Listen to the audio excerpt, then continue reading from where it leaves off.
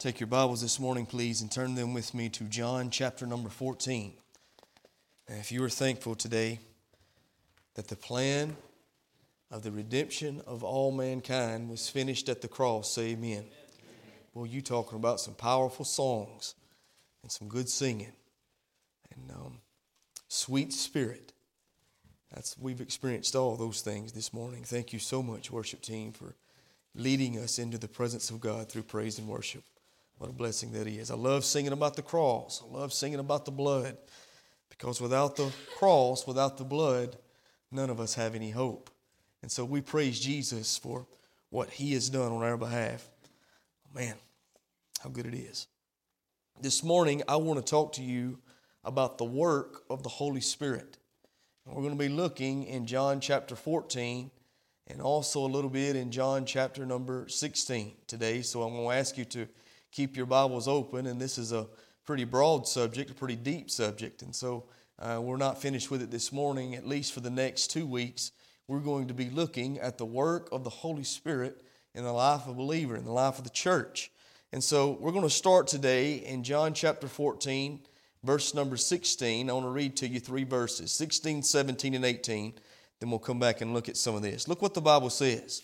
And I will pray the Father, and He shall give you another Comforter, that He may abide with you forever, even the Spirit of truth, whom the world cannot receive, because it seeth Him not, neither knoweth Him. But watch what it says here. He's speaking to His disciples, His followers. He says, but ye know Him, for He dwelleth with you. Now watch what else He says. He shall be in you. Everybody say in you.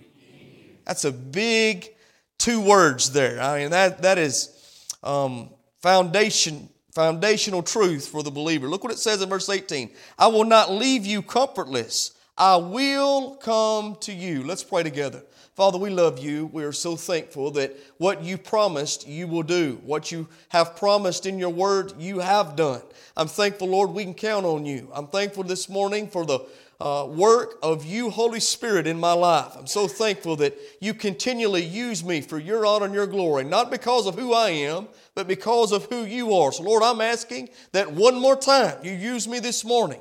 Fill me up and pour me out in the lives of these people, working in me and working through me to accomplish your good will and purpose. Lord, this is not about me. It's not about us. It's all about you this morning. And I'm praying in Jesus' name you would have your way and your will in these services. Lord, I pray that any hindrance that might be in this place would be removed. I pray that anything that, Lord, this morning would keep your truth from going out to your people, Lord, you would bind, that you would do what only you are capable of doing by your power today, speaking to hearts and changing lives. Show us your work, Holy Spirit, by your power. In Jesus' name, amen.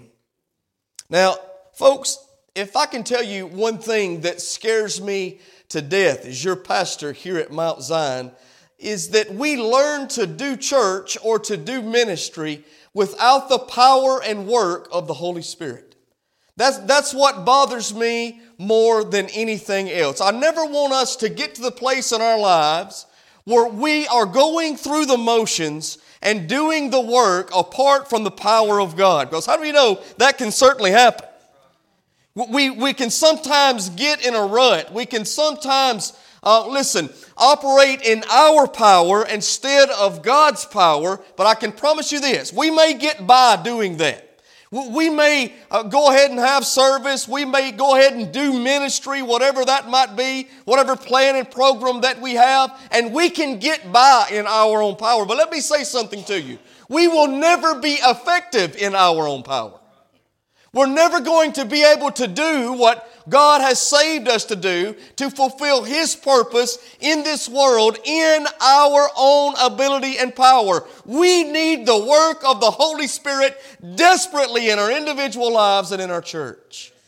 I've come to find that to be true in my own individual ministry, and it's certainly true collectively here in the body of Christ, in this body of believers. We need Him. Folks, I want to say something to you. The work of the Holy Spirit is not optional. It's not incidental. I'm going to say that the work of the Holy Spirit is fundamental. It's not something we need. It's something we must have. And so many times I think churches dry up and die out. And I'll tell you why. Because we learn to do church and do ministry without the power of God.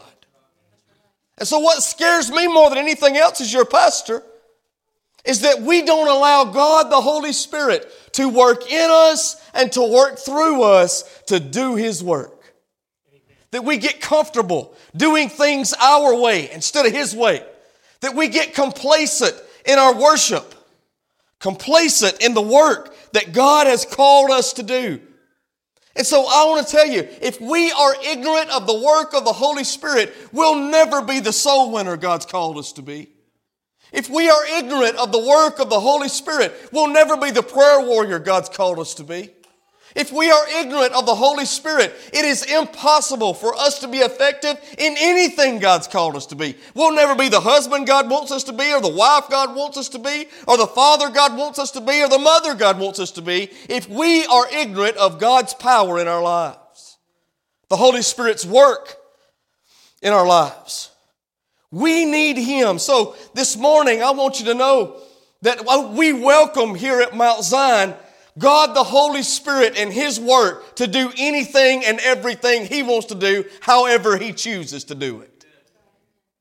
We never want to put God in a box and say you can only do things this way. Just let God be God and follow Him. And so this morning, before we look at the work, and I'm going to get to that, but very quickly I want to talk about who the Holy Spirit is. Because I think that's something in the church today that's greatly misunderstood. And a lot of the reason for that is because very seldom do you hear people preach on the Holy Spirit. I'll be honest, folks, until I was about 18 or 19 years old, and I grew up in church all my life. I grew up in a Baptist church all my life. I very, very seldom ever heard anybody talk about the Holy Spirit. Until about 18, 19 years old, I began hearing of the work of the Holy Spirit and how He operates. And man, it changed my life forever. So this morning, first of all, I want us to see who He is. And I'm going to give you two statements concerning the Holy Spirit, and we'll look at them in the Word of God. First of all, the Holy Spirit is God. Listen, and the Holy Spirit is just as much God as God the Father, God the Son. He's just as much God. We know the Bible teaches that God has a triune nature. We believe in what some theologians call the Holy Trinity. God the Father, God the Son, and God the Holy Spirit. They're all three God. They're all three one, but they reveal themselves distinctly different ways, and they have different personalities, distinctly different personalities, each one of them. Now, folks, I've heard, and I know that you've probably heard a lot of analogies trying to explain the Holy Trinity. I heard the one about water, and I thought it was pretty good. They say that water, even though it's always H2O, can be seen in three different forms. It can be in a solid form, it can be in a liquid form, and it can be in the form of a gas, that water vapor that we're breathing in and out right now. All of it's H2O, all of it's water, but it's distinctly different in its three forms. Now, I still don't think that goes deep enough for us to explain. I know it doesn't. No example that we can give as mere mortals could ever explain completely immortality. We'll never be able to explain and fully understand on this side of eternity what the Holy Trinity is all about and how everything works and operates. And I'm okay with that. Let me tell you why. Folks, if I can explain everything there is to know about God, who He is and what He does, then He's no bigger than I am. If I can explain everything about God, then He's not God at all. I want you to know we're always going to have questions about what's going on because, again, we've got a finite human being trying to explain an infinite God. So what I'm trying to tell you is there are certain aspects of our faith, the Christian faith, that must be taken by faith. That's why the Bible says in the book of Hebrews, it says it like this, that it is impossible to please God apart from faith. You have to trust Him. We're never going to be able to explain everything. Dr. Charles Spurgeon said something that I love, he said, to try and explain the Holy Trinity, you lose your mind. And man, after I think about the Holy Trinity and after I start letting all that roll around upstairs, I think he's right. You can get to the point where you'll run yourself crazy. He said to try and explain it, you'll lose your mind. He said, but to explain it away, you'll lose your soul. That's good stuff. It must be taken by faith. God the Father, God the Son, God the Holy Spirit. All three distinct personalities, but one God. Now, what does that look like in Scripture? Even though it's hard for us to explain it, we see evidence of it all throughout the Word of God. I want us to go back to Genesis chapter 1, verse number 1 this morning for just a moment, and I want you to see something here. The Bible says in the first verse of the Bible, in the beginning, God created the heavens and the earth. Now, if you believe that, say amen today.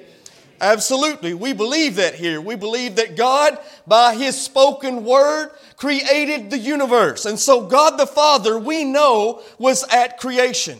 But how many of you know God the Father was not only at creation, but God the Son was as well? We find that in John chapter 1, verses 1 through 3. Put that on the screen for me, brothers, if you will. John chapter 1, starting with verse number 1. John here uses the Word to describe the Lord Jesus. And he says, in the beginning was the Word, and the Word was with God, and the Word was God. So if he's using Word to describe Jesus, let's put Jesus in that verse. In the beginning was Jesus, and Jesus was with God the Father, and Jesus was God. Can you say amen to that? Look at verse number 2. I like this. The same was in the beginning with God. Verse number 3.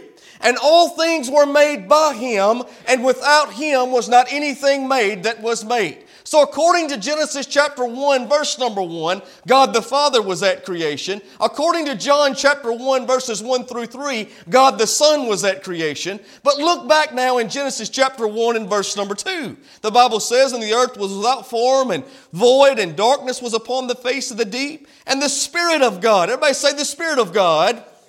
And the Spirit of God moved upon the face of the waters. So according to Scripture, the evidence that we find on the pages of the Word of God, we have God the Father at creation, we have God the Son at creation, and we have God the Holy Spirit at creation. Now watch this. This is also very amazing, the truth we find in the Word of God. Go down to verse number 26. Genesis chapter 1. Verse number 26, and God said, watch what He says, let us. Now it's God speaking, but when referring to Himself, He says us. Now if we say us, that means either two or more. Can you say amen to that? And so what's God talking about? God said, let us make man in our image. So what's God saying? God the Father, God the Son, God the Holy Spirit was all there at creation. God the Father, God the Son, God the Holy Spirit was all there when man was formed. When man was created. So even though, folks, we can't explain it, we see evidence all throughout the Word of God of the Holy Trinity, God the Father, God the Son, God the Holy Spirit, all three God, all three one. So the Holy Spirit is God. Number 2, the Holy Spirit is a person. Now, it gets beside me from time to time when I hear somebody talk about the Holy Spirit as if He were an it, He were a thing. Listen, folks, the Holy Spirit is not an it. The Holy Spirit is a Him.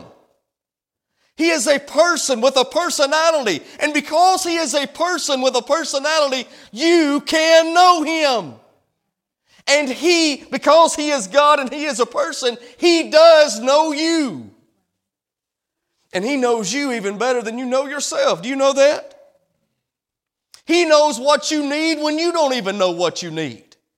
This is the amazing thing about the Holy Spirit. This is the amazing thing about being a child of God. God knows you better than you know you. God knows what you need more than you know what you need. And the Bible says in Romans 8:26, because the Holy Spirit is a person with a personality, that He prays for us. Let's go over there and just look at that together this morning. Take your Bibles and I want every believer to see this today. This will be a blessing to you. You'll need this from time to time in your life. Romans chapter number 8 and verse number 26, the Bible says, likewise, the Spirit also helps our infirmities. The Spirit of God, watch this now, helps our infirmities or our weaknesses. The Spirit of God helps us in our times of weakness. And folks, how many of you know as human beings, we all have those times? Don't we? There are times when we're physically weak. There are times when we're emotionally weak. There are times when it seems as though life has snuck up on us and jerked the rug right out from under our feet, and we fall flat on our face and we wonder what in the world is going on. The Bible says God the Holy Spirit helps us in the time of our weakness. Isn't that good? That's help I want. That's help I need. He goes on and says in verse number 26, for we know not what we should pray for as we ought. Have you ever had that in your life? I mean, you're going through something that's just, like we said before, jerk the rug right out from under you, and you wonder what in the world's going on and which end is up, and you don't even know how to pray or what to pray. You ever been there? Hey, you may have problems in your family, and you say, oh, Lord, I don't know what to do. I don't know how to pray or what to pray. I don't know what I need. I don't know what they need. You may have problems in your marriage. You say, Lord, I don't know what to do anymore. I've done all I know to do, God. I don't know what else to do or which way to go. You have problems with your kids, problems at your workplace, problems, weaknesses that we all have. The Bible says when we don't even know how to pray or what to pray, God, the Holy Spirit, who is a person who knows us better than we know ourselves, He prays on our behalf. Look. It says in the last part of that verse, I love this. He said, we know not what we should pray for as we ought, but the Spirit itself maketh intercession for us with groanings which cannot be uttered. The Holy Spirit comes alongside us, and guess what He does? He prays on our behalf when we don't even know what we need or how to pray. Man. I've come to find out as a parent, a lot of times I don't know what to pray or how to pray for my kids. I know you've heard it and it's kind of a cliche, but they're going through things that we've never experienced when we were that age. That's true. There's a whole lot of truth in that. And so a lot of times I don't know what they need or how to help them. But I'm so thankful as a child of God that now because I have the ministry, the work of the Holy Spirit in my life, that when I don't know what I need or I don't know what to pray for, God prays for me.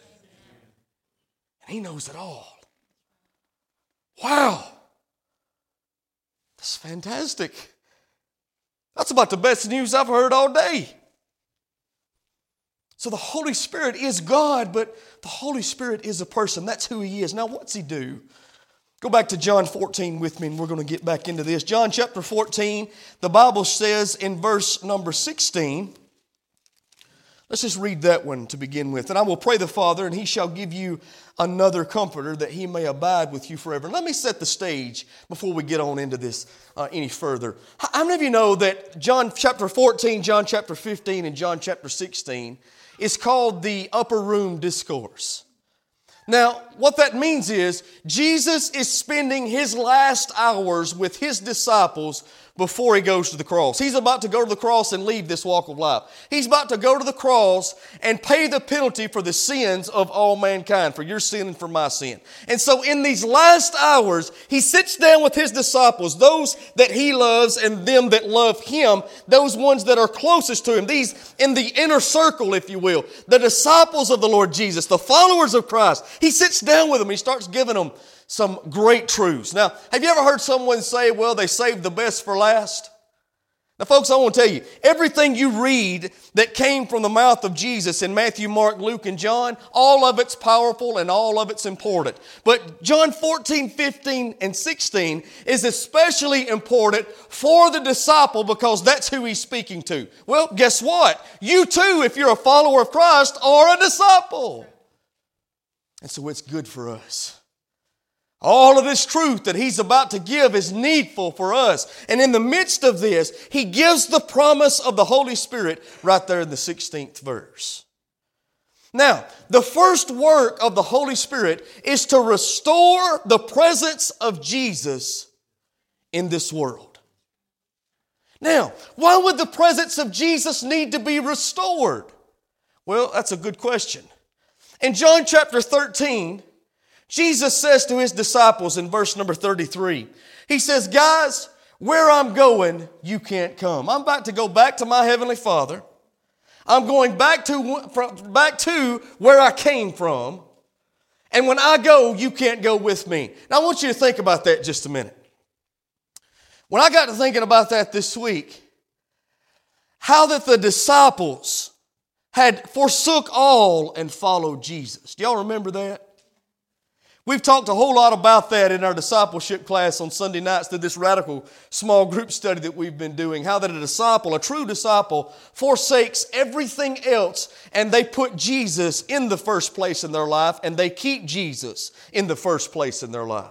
Jesus becomes first priority. That's what a disciple does. That's what these disciples have done. Now they've been doing it for about 3.5 years. I'm talking about they left their family. They left their job. They left their friends. They left everything they knew to be normal. They left their life and said, Lord, it's no longer about what we want, it's about what you want. We're following wholeheartedly after you. To the point that Jesus said, the true disciple, it's going to appear like you hate even the ones closest to you, your wife and your kids and your mother and your father. It'll appear that you hate them because you love me so much. That's what these disciples have done. And for 3.5 years, everywhere Jesus went, they went with Him. When He was preaching, they were there to listen. When He was praying, they was praying with Him. When He did the miracles, they saw it. When He was sitting around the campfire at night, they sat there with Him. They were with Jesus for 3.5 years, had forsook everything in their lives to follow Him. And then one day He says, listen guys, I'm going back to the Father, but where I'm going, you can't go with me. Now, how do you think that would have made you feel? I think we would have felt a little bit like Peter. If you go on down to verse number 36 in John 13, Peter says, Lord, where you're going, I'm going too. I've made this decision. I'm going to follow you. I think Peter was a little bit discouraged. I think Peter felt a little bit like he was being let down. He said, Lord, I've left everything. I left my family, my business, my life, and I've made you my life. Now it's all about you, and now you're telling me I can't go with you? And Jesus said, yep, that's it. You can't go with me now, but I'm going to go prepare a place for you, and then I'll come back and receive you unto myself. And then He makes a promise here in 16. He says, I'm going to send back to you another comforter. Now there's two words in John 14:16 that we've got to get a hold of. First of all, it's the word another. You notice it there.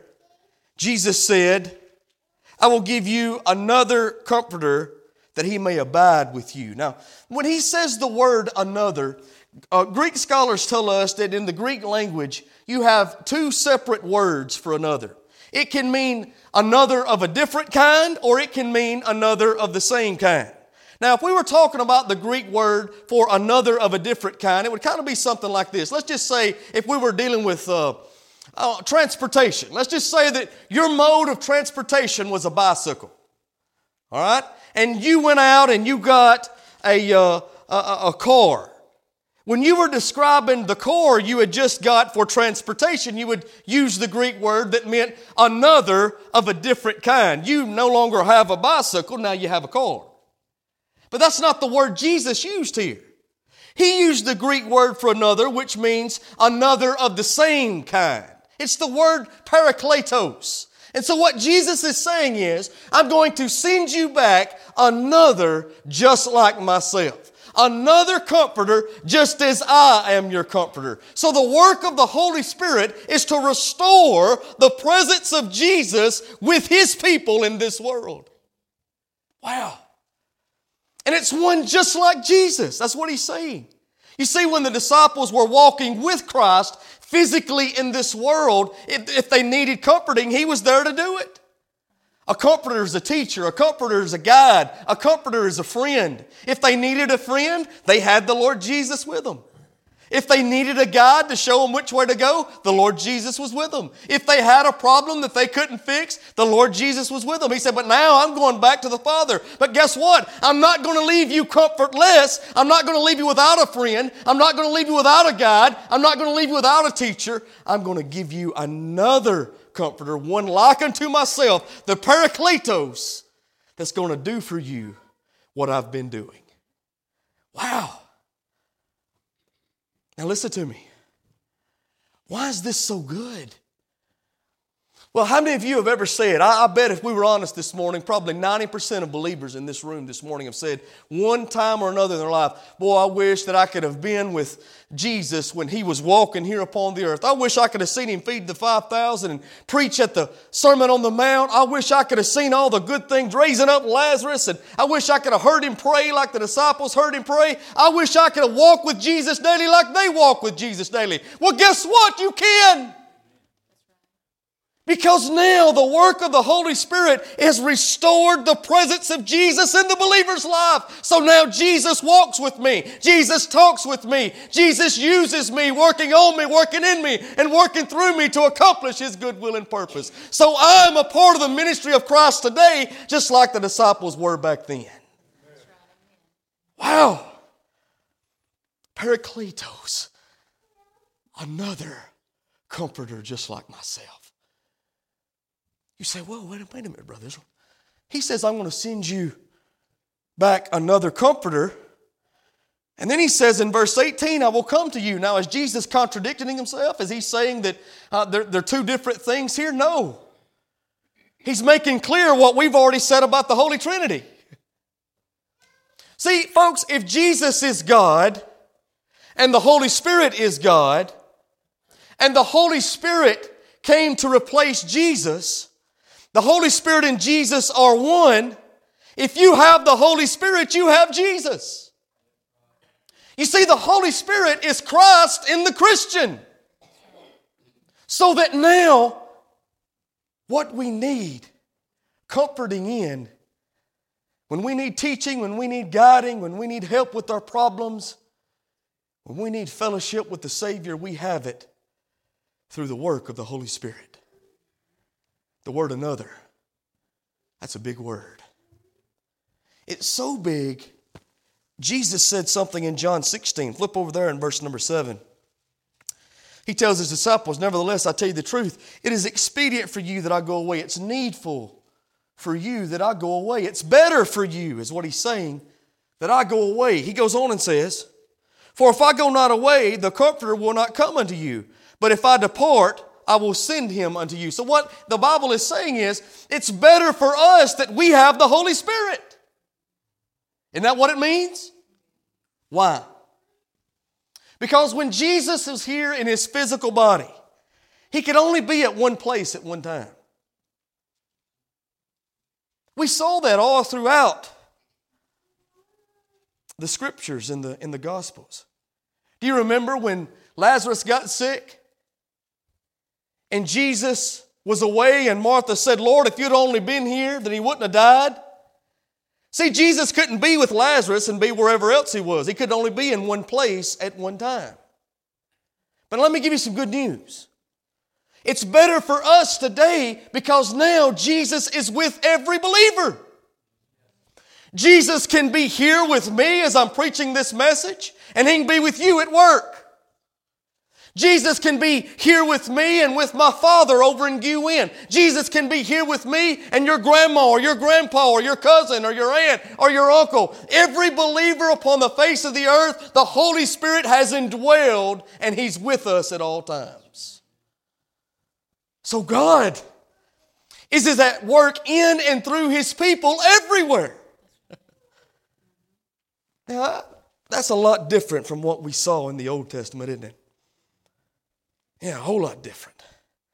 See, all throughout the Old Testament, up until Jesus came and did for us what needed doing, established the new covenant, The Holy Spirit was active in the Old Testament. Many times you would see the Bible say that the Holy Spirit came upon them for a specific purpose at a specific time. You find that in 1 Samuel 15. You remember when Samuel was told by God to come and to anoint the King David. Now what happened? He got there and they started bringing all the sons of Jesse before him. Matter of fact, they brought 7 sons before him. And he said, is this everybody? Because God kept saying, no, that ain't him. And they'd bring him another. And God said, no, that ain't him. And bring him another. And God said, no, that ain't him. Matter of fact, he told the prophet, he said this. He said, don't look on his outward appearance because that ain't how I see things. I look at the heart. Well, praise God for that. That's good news for us, isn't it? And so Jesse, he says, oh yeah, I got David. He's still out in the field tending the sheep. The prophet said, you go get him, bring him in here. He brought him in, stood him there before the man of God. And the Lord said, anoint him, that's him.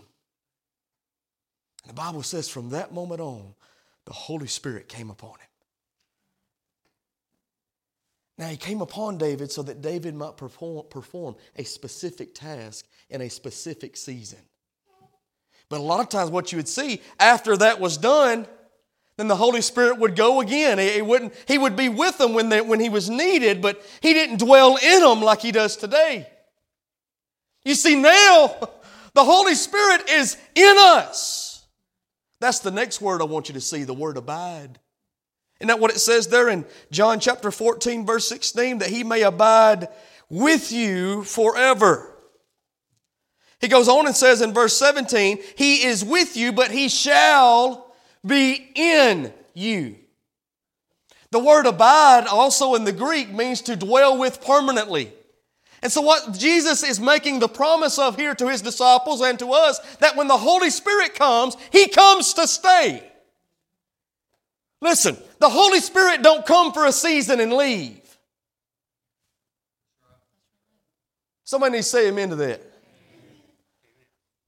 Listen, the Holy Spirit don't come for a certain time and then leave and let you do your own thing and then come back and then leave and then come back and then leave. Listen, He came to set up permanent residence within your heart and life. I heard one preacher say, because He set up residence, that means He ought to be president.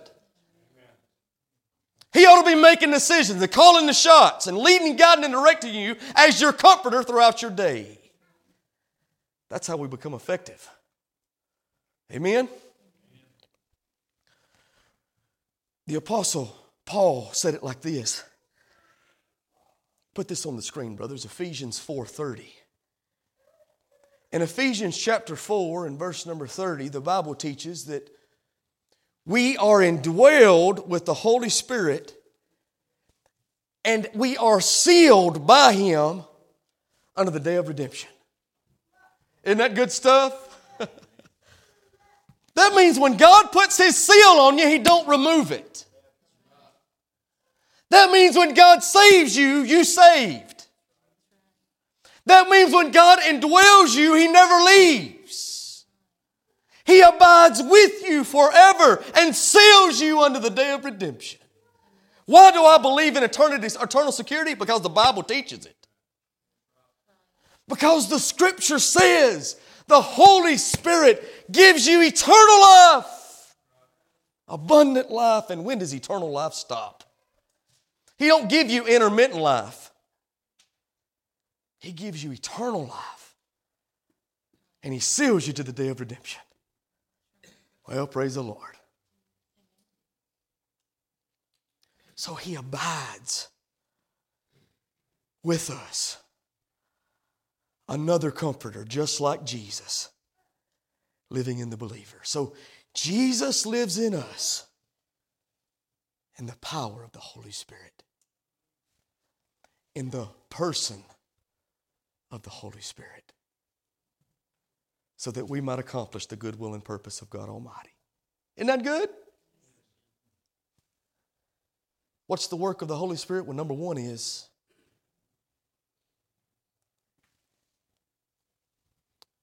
the presence of Jesus in this world with His people.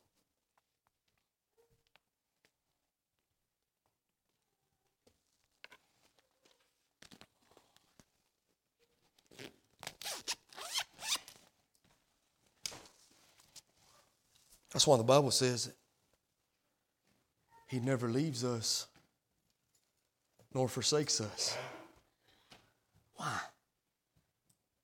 Because He's in us. He's in us. That's why the Bible says in 1 Corinthians 3:16 that we're the temple of God. The temple is where God dwells.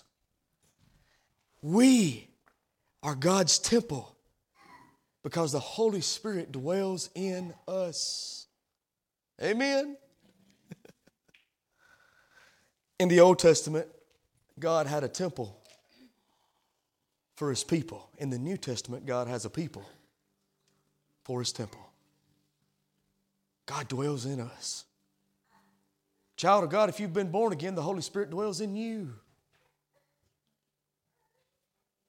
Now, when I finally got a hold of that right there, I started using it.